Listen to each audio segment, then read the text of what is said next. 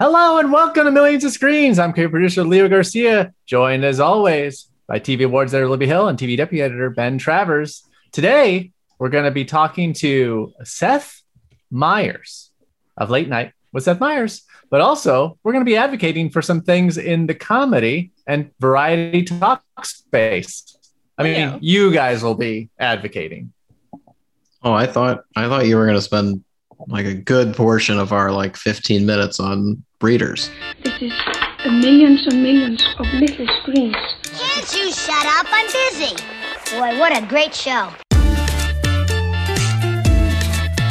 Skipping ahead to the clicker, our recap of the biggest news items from this past week. We're not doing a clicker, except I have to say, I found this funny. NBC yesterday canceled Manifest, which was the number one show or movie on Netflix over the weekend. So just goes to show you that popularity on Netflix doesn't equal the current network that owns to be made. the network that actually owns the rights to you. Honestly, yes. I hope it's kind of the inverse relationship where NBC saw it on Netflix ranking that high, and they're like, "That's it, final straw. You're done. I can't just be a content provider for Netflix my whole life. We're our own network. We were here first." So we're gonna spend this time, as opposed to talking about the biggest news items for this past week, instead talking about some shows that we think deserve to be in the conversation for awards. So voting is opening today. So let's talk about comedy. As I mentioned before, we're going to be advocating for some things that maybe are a little under the radar or need a little push reminder to voters, listeners. Ben, do you want to start with the show or do you want to start with the person? I would love to start with both. I think Leo did a great job. I think you did a great job framing how we're going about this. Whenever I get too in the weeds with Emmy conversations, I like to remind readers and or listeners, but really myself, that the reason we get so invested in this is because it is a good time to kind of resurface things that may have gotten lost. So you can take these as a general recommendation for you to go watch them. They're all available. They're all out there. It's always good to get good TV recommendations because there's just so much of it. And even if it seems like it came out 10 years ago, like a few of these that I'm going to mention, they're fairly new. So maybe they just fell under the radar for you, and now is the time for you to pick them up.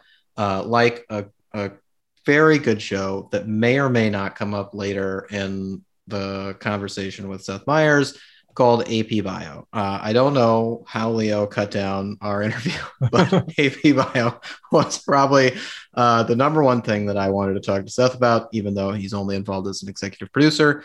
AP Bio really grew into an exciting comedy when it moved to Peacock this year, or I should say, I think it was September 2020 when it premiered. And I've always had kind of a soft spot for the show because it is just a very kind of enjoyable, relatable, right on that good line of kind of like a dark sense of humor while still being mostly uplifting and positive. And for anybody who's forgotten, this show originated on NBC. It stars Glenn Howerton as a kind of disgraced Harvard professor who ends up substituting in an AP Bio class in his small, I think Ohio small town or small Ohio hometown. And he doesn't like it. So he decides to use his time in the classroom to exact revenge on certain people who've wronged him throughout his life, which is just a delightful starting point for any show, I think. But they've kind of found a nice sweet spot between like Jack Griffin, Glenn Howerton's character, learning from the kids and kind of growing within this little community that he's stumbled into, and the kids kind of adopting his more malicious attitude toward the world, which is just feels appropriate. It felt especially appropriate in 2020. It still feels appropriate in 2021. So I can't recommend that show enough. I would absolutely push for comedy series. I would absolutely push for Glenn Howerton to get lead actor in a comedy series. But if there's a shot for anybody on the cast to really get nominated, it feels like it could be Paul Appel. who not only had a great turn in AP Bio, but many more people have been paying attention to Girls 5 Eva, which is also a comedy that is on Peacock, which is fine. And she's fantastic in it. So I would definitely support anybody checking out as much Paula Pell as possible. But please, if you've seen Girls 5 Eva, if you've already binged through that thing, and you just want a little bit more of this comedy genius, AP Bio is not a waste of time. It does some really wild shit in season 3 that you can just start with if you really prefer to. So that's my first recommendation. I'm going to go the same route as Ben. I have a show that I have been stumping for what feels like forever, but a lot of people have. Yet it hasn't. It made inroads during its first season into the awards scene in ways that I think people didn't anticipate. That is Hulu's Pen 15. This is just a very funny show that has a lot of heart in it. It has Maya Erskine and Anna Konkle in the 2 central roles in which they play 13-year-old versions of themselves while surrounded by actors and actresses of the same age. It shouldn't work whatsoever. And without naming names, I'll say that there is another series out there right now that demonstrates how much Pen 15 shouldn't work. But it's set in 2000, and I think that's a really a boon for it, because it makes probably the main audience feel very nostalgic for their own young teen years. They took a huge risk, I think, in making this show. Like I said, on paper, this shouldn't work. And on film, this theoretically shouldn't work. It's weird to watch 20-something women pretending to be 13. But they have found a way to ground it. And as impossible as that might seem. And I don't want people to forget about it.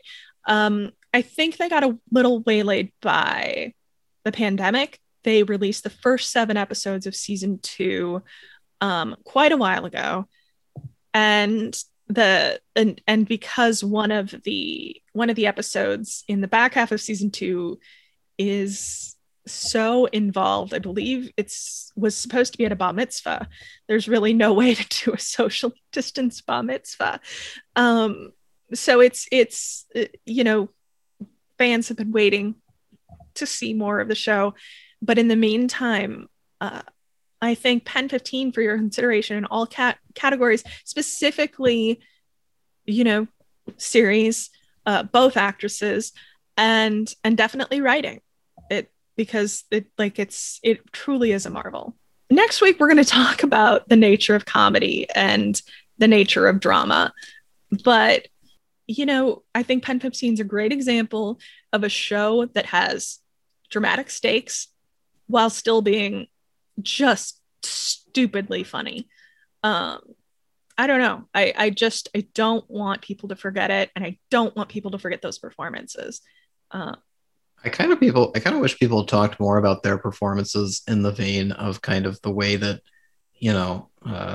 Oscar buzz gets wrapped around people who do like big physical transformations, right? Because I don't remember if it was me or you who actually talked to them about this, but one of us talked to them about like the sheer energy and pliability of what's required to be that age when you just have that like insane level of excitement over seeing your friend that you're just going to be like tackling them in the backyard or jumping on their back or running around the house at, breakneck speeds, which, once you reach 25, 30, 35, that's gone. Like you don't have that anymore. And it actively feels dangerous and weird and awkward to do that. And not only do they get all of that up time and time again, take after take after take after take, they're able to do it convincingly in such a way that it's like, no, that's exactly who they are. So like it's bringing all of the physical elements that are demanding of acting into a role without drawing attention to them. So we should be drawing attention to them. We should be saying, yeah, look at all the shit they did. I would talk about Lance Reddick on Corporate. I feel like maybe, just maybe, Steve Green, the recommendation machine, has come on this very podcast and talked about Corporate before. But one of the things that I realized when I was building out the Emmy prediction pages throughout the last couple months was that the last season of Corporate is technically still eligible for this year's Emmys because it premiered in the summer of 2020 and then just kind of fell off the face of the earth. And again, pretending that my voice has any sort of sway or importance to it, mentioning that show and mentioning its eligibility seems doubly important considering so many of the Comedy Central series have ended up on Paramount Plus, which is very, very nice because all of a sudden the cord cutters who couldn't access these shows geared directly toward their generation or toward their sense of humor now have a clear and easy access point, maybe even can use a free trial to binge through a bunch of great Comedy Central shows like Detroiters, which I know we've talked about on this podcast. But one problem with Corporate is that the third season, the one that is eligible for the Emmys, is not available on Paramount Plus. It is only streaming on ComedyCentral.com, as far as I can tell. I think you can buy it in other places, but who does that? So this is your reminder. Corporate is a magnificent show, and Lance Reddick's role as Christian DeVille, the kind of stately CEO of a company that owns everything and does anything to make a buck. It's just kind of amazing how you can both respect and revile this man while still being completely entranced by his kind of personal shenanigans, and the way that they have allowed Reddick, a guy who, you know, a lot of people know from Bosch or The Wire, or, you know, otherwise kind of playing a very stoic, bossy, you know, robot-like police officer. Godzilla versus Kong. The John Wick films? Oh, well, that's true. He does show a little more of his joie de vivre in John Wick, which is great. But not enough Reddick in Godzilla v. Kong. That was a euphemism for a second. There's really not enough Reddick in most things. But I will say there is plenty of Reddick in Corporate, and you should all make sure that you appreciate him and give him his due. Again, Steve Green, the recommendation machine, has done a number of great interviews about Corporate as a show, and specifically for Lance Reddick as an actor. And I would encourage everyone to seek those out, as well as find the show however you can. It's very smart, very enjoyable comedy. Libby, do you have one more comedy person, or should we move on to? I do, but I'm gonna batch it because so let me make my pitch for the women of Apple TV comedies. I think it could be easy for some people to overlook the stellar performances being delivered specifically by Charlotte Nickdow in Mythic Quest. And obviously we spoke to them last week, and they are just as delightful as they seem. Hannah Waddingham and Juno Temple from Ted Lasso. I don't know why it feels like they could get overlooked. Ted Lasso, I think, reads as a pretty mask show. It is about football and an all-male football team with its all-male coaching staff, and then there is this beautiful story about a friendship between two women, like nestled in there, and it's delightful and it's lovely, and I would hate for that to get lost in the shuffle of the Emmy nominations. As for Nickdow, she's amazing. I hate saying this, but Poppy is not a character we see all the time on TV. She's dorky and she's awkward, but she's also very driven, and she can be narcissistic and single-minded and selfish while always thinking she's the best person. And that is very real to me. That is a very real archetype that we don't see a lot of the time. You don't often see the self-delusions alongside the sort of single-mindedness. So she's just a very complex and entertaining character, and did a party. So it's also really nice to watch a character like that who, you know, we're repeatedly told is, you know, one of the best engineers in the business and one of the smartest people that they've ever met, who isn't like undermined by being, you know, the doofy office worker who can't send an email or something, like Right. her personality comes from so many different facets within her. And one of my favorite parts of season 2, and honestly season 1, was watching her kind of force an idea through that she believed in and she knew was possible. And then having the kind of extraneous characters, the extra people kind of show up and tell her that she couldn't do it and that she was wrong. And then she just kept working toward that. And eventually, spoiler alerts, I mean, she achieves it just in a new form. Like she achieves it through collaboration, through teamwork, really emphasizing the ensemble of Mythic Quest and how important, your coworkers are, but also how important that individual voice inside of you is that's telling you there's something here, which again comes up repeatedly in season 2 of Mythic Quest. They're very on theme. They know what they're doing. And we'll talk more about that, I think, next week as well. All right, Ben. Yes. Ben, 30 seconds on Superstore. Superstore is great. It's over. You just have to give it its due. Like, it's been one of the best sitcoms. It has a huge fan base for a reason. They've done really innovative things on broadcast. Nico Santos probably has the best chance of getting into that supporting actor category, and he absolutely deserves it. But don't forget about everybody else. It's an elite office comedy.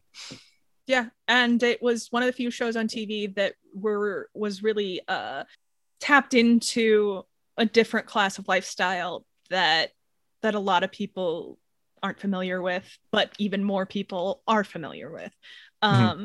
So I RIP that show. I'm still not over the loss. And yeah, Superstore for everything. Well, let's move on to Variety and Talk series. Obviously, we have an interview coming up with Seth Meyers, but is there any other contender that isn't sort of a lock for awards recognition that you want to sort of shout out? I mean, my read on this race this year leads me to think that most of the shows aren't going to be nominated. Like, one of the more frustrating things, and Libby can kind of speak to the details of this a little bit more because she covered it as it happened. But when they tried to make a rule change in this variety sketch category by combining the two into one category, like they did all the way up through, I think, 2014, they rightfully got rid of that. They canceled it. They got a lot of backlash for it, and they went back to keeping the categories separate, which is the right decision. But their efforts needed to be focused more on either breaking down the variety talk category further or otherwise finding ways to highlight shows that are really doing different things. Like, it looks like we're going to see a lot of the same nominees this year, and we're also getting, just like last year, one nominee less than we were getting before other rules changes. Without getting too far in the weeds, we used to have 6 nominees. We had 5 last year. We're going to have 5 again this year. That doesn't seem like enough when you're looking at shows like Last Week Tonight with John Oliver, which is weekly, and you're pitting that against a Seth Meyers, which is nightly, which is on broadcast, which has guests, which has like all of these different kind of structural elements to it that make it not a more challenging show to create and not a completely different genre, but something that's, separate enough that pitting them against each other doesn't really make a lot of sense. You're asking people to choose. I mean, it's always difficult to ask people to choose to pit art against art or to pit creativity against creativity. But when you are trying to ask them to do that, you need to try to make it as fair as possible. And this is one of the problems. So all that being said, I think, Desus and Miro, Conan, Seth, like all of those great shows are probably going to be left out again this year. All those shows absolutely deserve to have kind of the stamp of approval from an organization like the Emmys. And, Colbert's not going anywhere. Jimmy Kimmel's not going anywhere. Like, those guys are doing great. They're fine. I would much rather see the voters focus on shows that really need the benefit. And, I think Desus and Mero's doing fine too, honestly, but like, it's still, there's pressure on it as a Showtime series, as a premium offering. Like, it needs to deliver things, and it's been doing it on their end. So let's give it, the attention and credit and all the rest of it. So I that would be my pick. That would be probably, at the risk of shifting from, advocating to analytics or analytical, the pandemic obviously shifted the way all these shows operated. And I think some shows were able to use that to their advantage. I think two shows you mentioned definitely did that in Seth and Desus and Mero. And I just wonder if there's any points given for what they did as opposed to like what, say, Jimmy Kimmel or Fallon or Colbert did. No, I don't think so. I don't think there's extra points given. There's no way to tell how much television Emmy voters are watching. It blows my mind because actually, Leo, I'm going to have you talk about Seth in a minute, but Desus and Mero, I honestly think fared better than anyone else through the pandemic because they had each other. This is another thing where, you have that built-in chemistry, you have that long-lasting relationship, and they know how to talk to each other, which makes up for a lot when they don't have another person in their space to talk to. You can coast on that. And they didn't just coast on that. They really tried to be something that people could depend on, that people could look forward to. And it was just such a happy place to visit. But Leo, and we get into this in Seth's interview, but can you talk a little bit about why you think he fared the pandemic so well? So I think of all what I would say is like the original 4 late night comedy shows. The networks, yeah. The network comedy, late night comedy shows. Seth Meyers was the show that used the opportunity to change what it was doing the most. I think we talked about this the entire pandemic. We talked about the Emmys being able to, hey, maybe change what you're doing because now it's an opportunity to change because this is giving you this time and everyone would understand if you switch something now. We said the same thing with the Oscars. Like, hey, shift it, change it. People will understand if it's bad. They kind of did, but it was bad for another reason.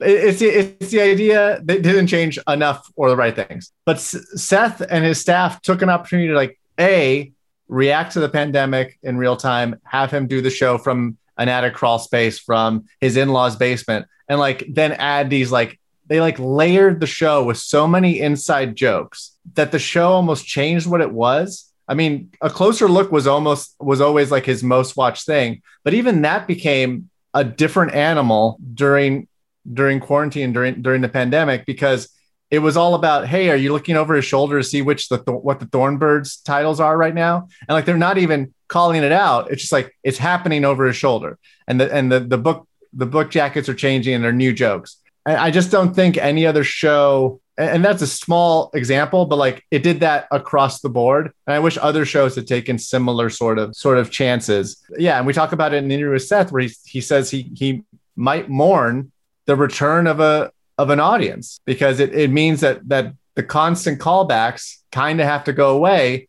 because you don't know the audience being, rushed into 30 Rock. They haven't watched last night's episode potentially. But yeah, I do think that for my money, Seth Meyers was able, of the original network shows, to sort of alter what he was doing in a way that made the show a stronger comedic show. I think it would be great if he was rewarded for that, if they were rewarded for that, just because it would make taking chances like that better moving forward. Well said. Yeah. And now, speaking of Late Night with Seth Meyers, guess what? Stephen Colbert. Just kidding. It's Seth Meyers. Here's our interview with Seth Meyers. We went long, but only because we were having so much fun talking.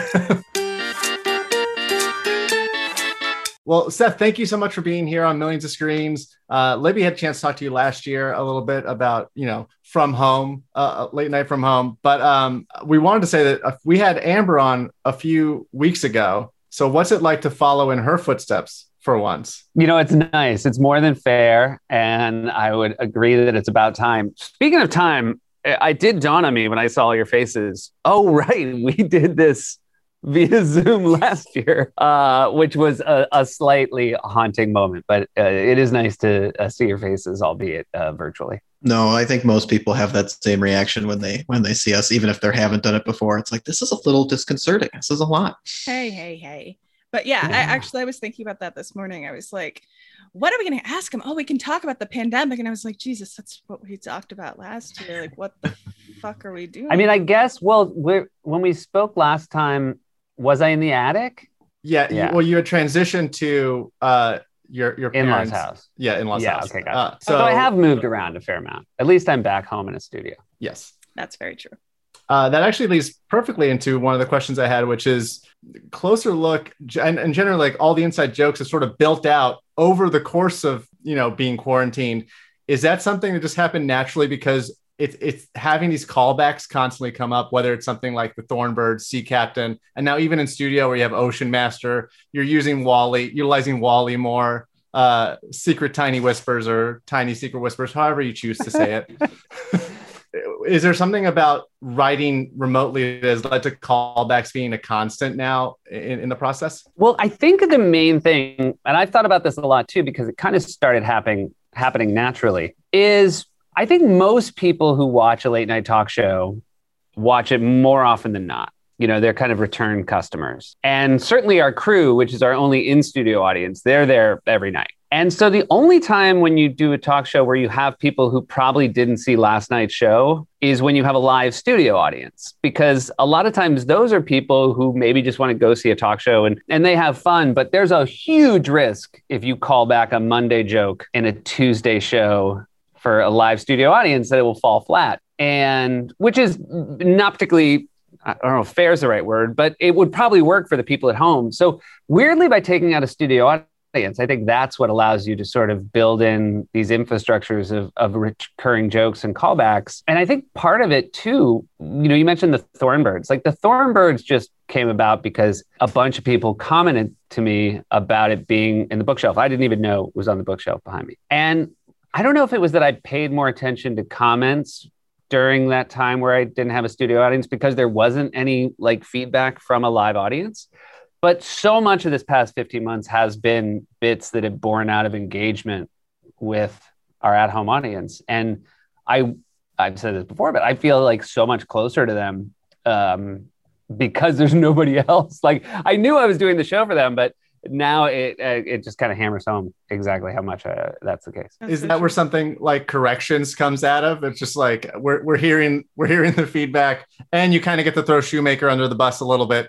Yeah, I mean corrections. I think corrections started. The first one was either Lego bricks, because I called it Legos, and a bunch of people unloaded on me, or there's that Mad Max character, the Doof Warrior, that I said doof, and I heard a lot about that. And so we just then, in the body of the show, kind of went through my thought process of how I got it wrong and trying to get it right. And the reality was we just really enjoyed it. And so then corrections was the way to do it, where instead of it being like 2 or 3 minutes in the show, it could just be like 10 to 15 minutes a week. I spend more time, we film it at the end of our show on Thursday. I spent more time working on corrections today than anything else. That's how you're going to learn. I mean, you're not going to learn otherwise unless you really dig into your mistakes. That's what I found, I think. But it's really fun. It's weirdly become like, it's like stand up if again, it was the same audience every night, because it's like, oh, I'll do a bit about this. I'll do a bit about that. But also you can kind of call back, not just things from earlier in that one, but ones from previous weeks ago. So it's also the only thing I do entirely siloed off from the rest of the staff. So there's nothing I do on the show that Shoemaker hasn't seen ahead of time except for corrections. Oh my so God. The delight more than anything else is trying to surprise him. It sounds a lot like when you're a kid and your family is your captive audience. So, you can inject those bits and that's how you get screamed at. But yeah. No, that's not actually. My parents weren't around. But it is true, they're captive. I will say, for any stand-up, try to get a room full of people you employ. Because you can't believe how good stuff will go. Well, I mean, and I know we talked about this a little last year. What was that adjustment like to going from a room full of people who were there specifically to laugh at you to, it's just you, yourself in a room talking to yourself? Was it a bit of that was the hard. I mean, the hardest part was to be honest, was just figuring out the technical aspects of it. Right. Like I got used to doing it alone fairly quickly. And it certainly helped that everybody was doing it, not just people with television shows, people with any job where they used to go someplace was at home. And so I think there was a real patience from the audience as we sort of jankily figured it all out. But it was so great to come back here because even you go from 180 people to 0 people, and then you come back to 12 people. 12, it feels like the Hollywood Bowl. Like you can't believe how great 12 feel.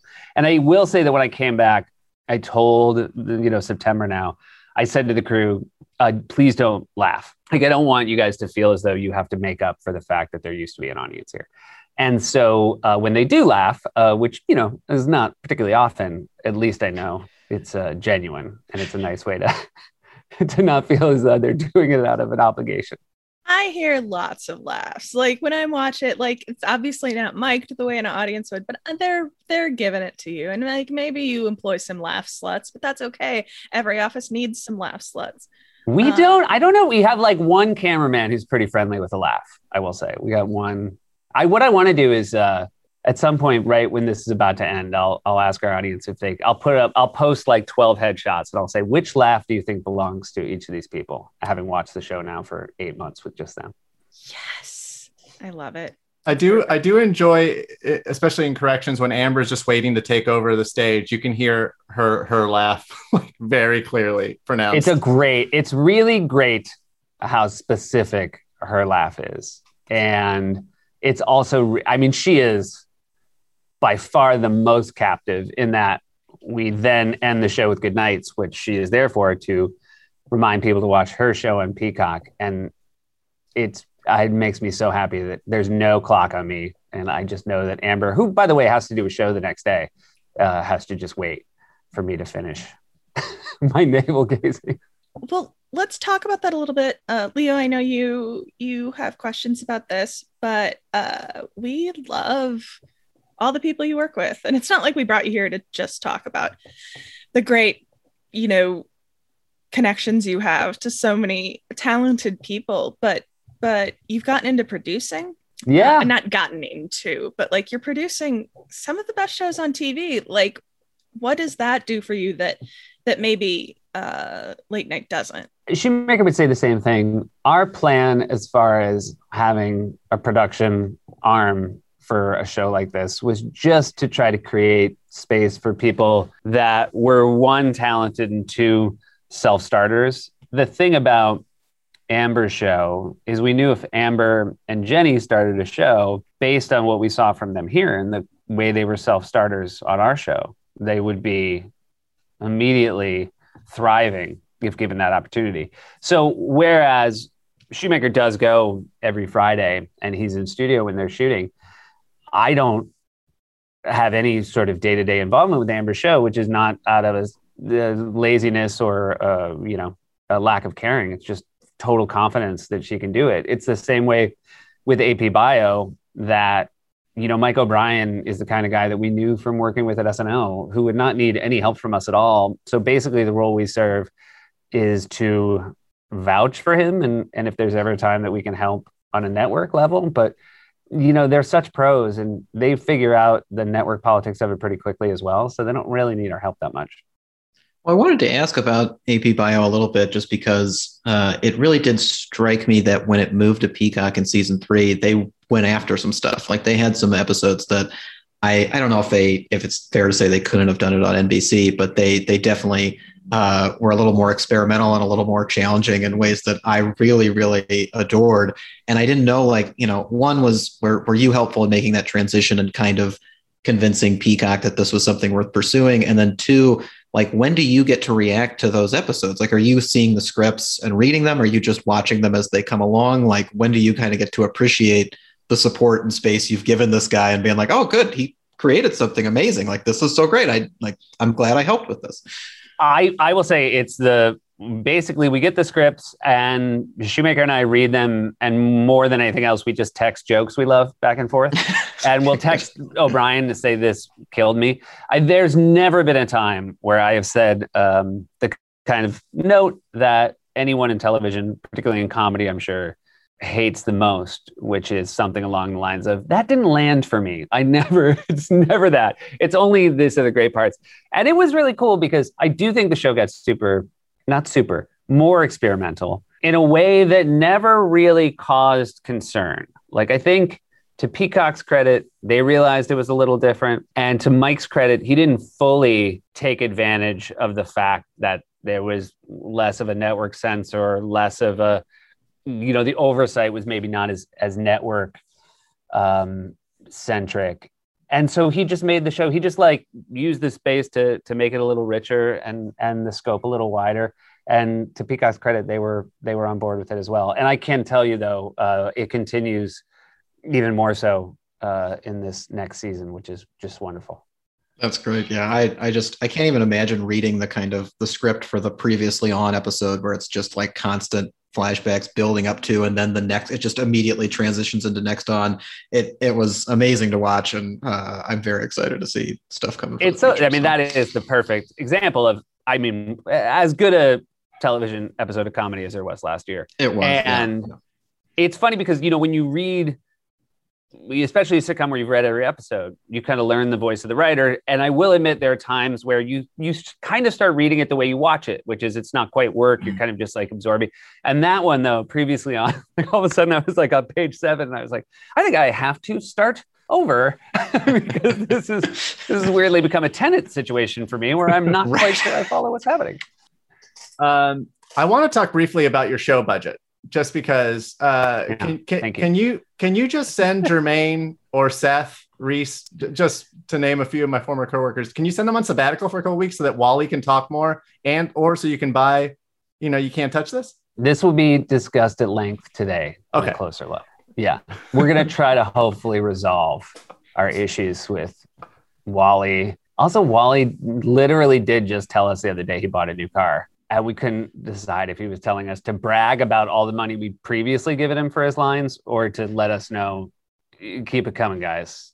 Yeah. Or else the repo man is going to show up. Also, this question might answer itself, but how could you afford K-Fed's Popozow last year, but you can't afford MC Hammer this year? Popozow, turns out, whoever owns the publishing on that was pretty happy to get it out there. I think they were hoping that it would maybe have a second act. I don't think it did. We kept our eyes on the iTunes charts, but there was very little. It didn't have one of those little green arrows next to it to signify any growth. It wasn't climbing the charts after showing up on late night. No, and that was Sal. Sal was the person who put in Popozow, and then the dumbest part of our daily closer look call is the deep dives we end up doing about a stupid thing we put in. And we have this absolutely essential and fantastic producer on Closer Look named Emily Arodas. And the amount, even on Zoom, and I'm very impressed by this, the amount she can roll her eyes with impatience while we read the lyrics of Popozow to one another. Also, she's younger, and more often than not, it will tell us, I don't know what you're talking about, and I don't particularly care. I would love to lock down what the graphics are going to be. Especially with a lot of the references you've been hitting lately that are sort of aimed at the 50-year-old man. No, Emily loves MASH. Okay. She always has. Well, everybody she loves MASH. Loves the huge rate. She told us in high school, her Radar O'Reilly all over her locker. When we were creating this questions list late last night, Leo and I were both in the document, and I think we almost wrote this question simultaneously. Okay. But I think we have to talk about your impressions. Oh, great. And I know that Leo is here for Vince Vaughn and is wondering if and when he's coming back. And I personally am so into the Mark Lindell impression, and I hope that runner never stops. So have you gotten more into impressions? Like, do you really worry about it? Oh, Leo, what are you asking? Well, I have to say, it's crazy. We wrote the question before I saw last night's show. Oh yeah, we did everybody last night. And then you did, as you said, it's the NFT of your impressions. Like you did everyone that we sort of want to talk about last night. Yeah, it was like one of those John Leguizamo shows where he does everybody. That's how I felt last night. I was exhausted at the end of last night's show. It is one of the great artistic journeys. I know that sounds, I think we know we're talking about a dumb thing. So I know that's not the right term. But when I was at SNL, I got so tight anytime I had to do an impression. I worked on it way too much. I watched way too much tape. And I don't think there was ever any joy when I would do it. I think sometimes I could do one that was fine. And if there was a good joke, if it was written to be funny, I could say the words and get a laugh. I now put no thought into these impressions at all. Like I didn't, until I started talking. And again, I hear the criticisms of the Vince Vaughn impression, but I also want to stress no thought goes into it other than the fact that I love Vince Vaughn and I'm very happy when I talk like him. So that has been the joy of this is, having come from a place where when you do an impression, there's a wig and there's wardrobe and there's makeup and there's all these things that make you think it has to be a professional impression. Whereas now it's just the freedom to be very stupid. And it's a lot of fun. Right? Like Leo, does that satisfy? Like I feel satisfied. I had no notes on Vince Vaughn. I am here for Vince Vaughn. I am not one of the people giving Seth any guff on his Vince Vaughn impression. We do every now and then post a Twitter poll, and more often than not, it turns out maybe the haters are a little louder online, and that when people are allowed to give votes, in private, in the sanctity of the voting booth on Twitter, more often than not, people are on board. There you go. Yeah, as writers on the internet, I'm unfamiliar with this line of thinking.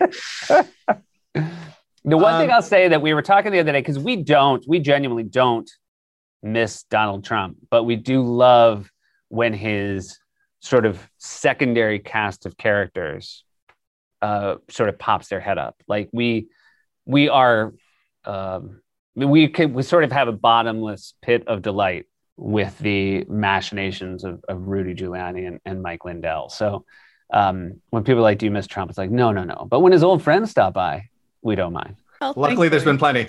There has. I think it's going to be a long tail. Yeah. At least we have something to look forward to. Okay, this is very insular. Leo, I'm very sorry because this is not a very good question. And I just want to apologize in advance. Can you explain cicadas to people who grew up with annual cicadas? Like the East Coast is freaking out. And I have no idea because I was seeing those cicada shells all over South Dakota. Ben, was that your experience? Every year. Yeah. And Leo, we don't talk about Florida. So where were you from, Ben, that you had seasonals? I'm from a very small town in Illinois called Odell. So just 2 hours south of Chicago. Gotcha. Because I only will say this. My understanding of cicadas has always been 17 years underground, 2 weeks out. And I still don't know if I've ever seen one anywhere. I don't think I've ever been any place where I've gotten to enjoy the cicada experience. But congratulations to you guys. I feel like you guys, for you, that's like you get a birthday every month, right? We did. We did. Something like that. Yeah. And the fun part was when visitors would come by and they'd hear the cicadas overnight and they would freak out. They're from like big cities or whatever. And they'd be like, what the fuck is that? And I'd have to be like, no, that's what? I didn't notice it. Did you then go out and walk around until you found a desiccated husk of their old selves? I'd see them. I'd show them out in the morning, but they didn't want to do it while it was happening. They were freaked out. That's very. You guys didn't know. You took for granted this wonderful. Right. This wonderful moment of nature. Exactly. Seth, thank you for joining us for cicada talk. Look, again, cicadas is very good for me. As you guys know, I have a Broadway show that has previewed already out of town. So excited. Cicada. So and we're very excited about the casting. We'll be talking about that tonight on the show as well. Wow, I didn't realize there were new developments. Yeah. Shit. Again, Baze wrote the joke in yesterday that like I can't remember the exact wording of it. Something along the lines of like, look, we have no reason. I think it was, we've had no reason, literally no reason to talk about Wedding Crashers. And then he pointed out, no, the reason is there's nobody here to tell us not to.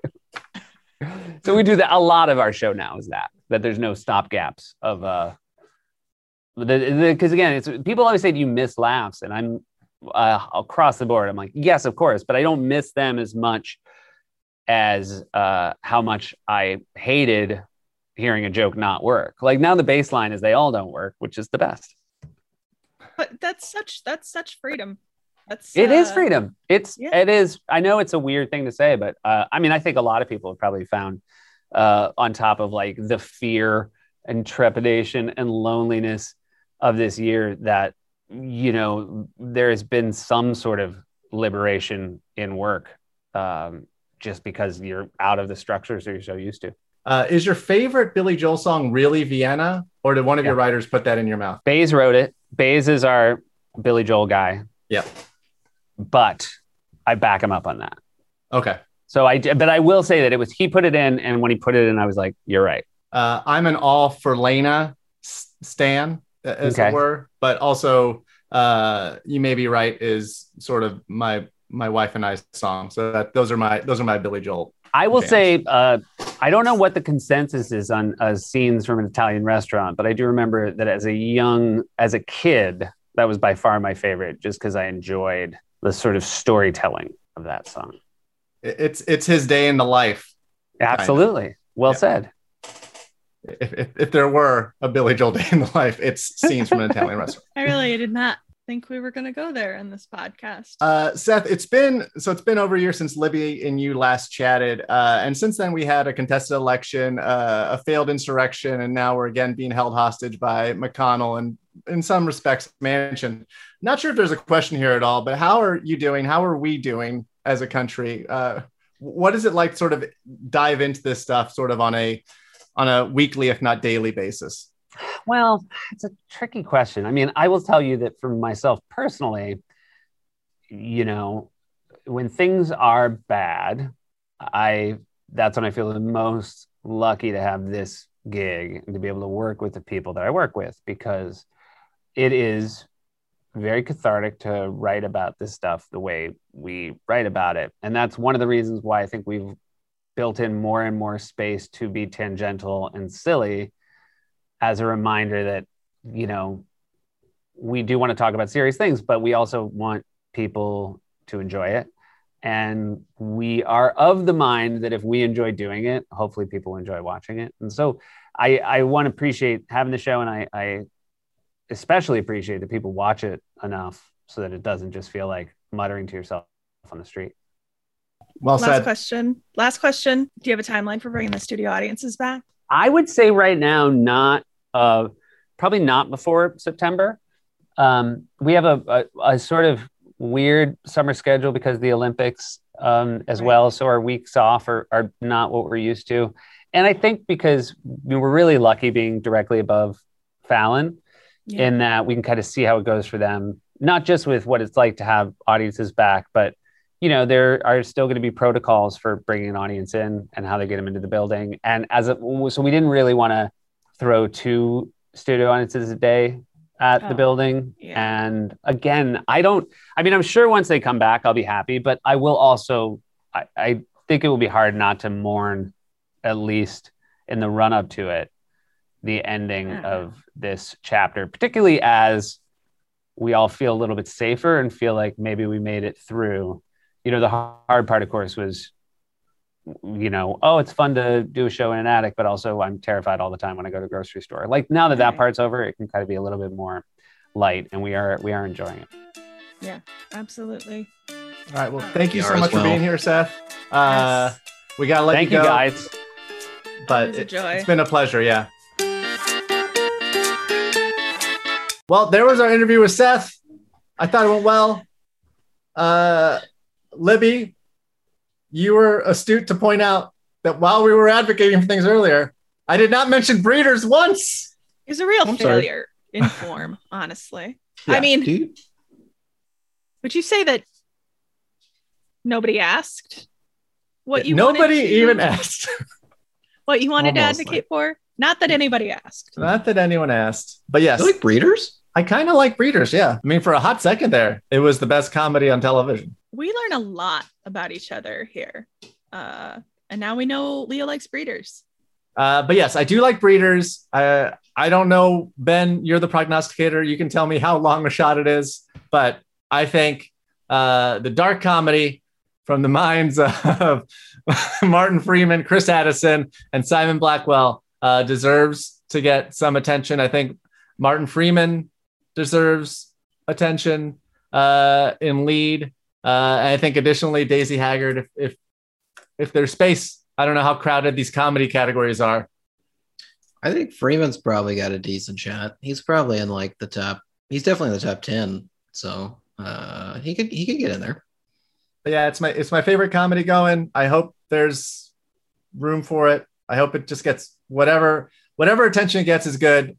Millions of Screens is a production of the Penske Media Corporation. Anywhere our theme music features excerpts of the classic YouTube video Bjork Talking About TV, Emily Wonka and the Chocolate Factory. Our editor-in-chief is Dana Harris-Brightson. Our publisher is James Israel, and our executive editor is Ann Donahue. Some of our favorite shows streaming on Paramount Plus that you could also maybe watch on ComedyCentral.com are Detroiters, Corporate, and Reno 911.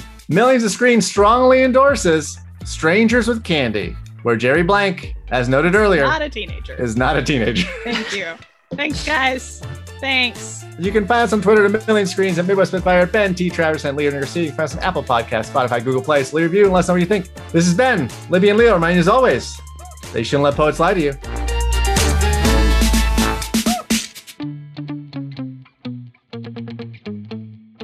You shouldn't let poets lie to you. Ain't nothing wrong with a couple of cold brews and a cool podcast.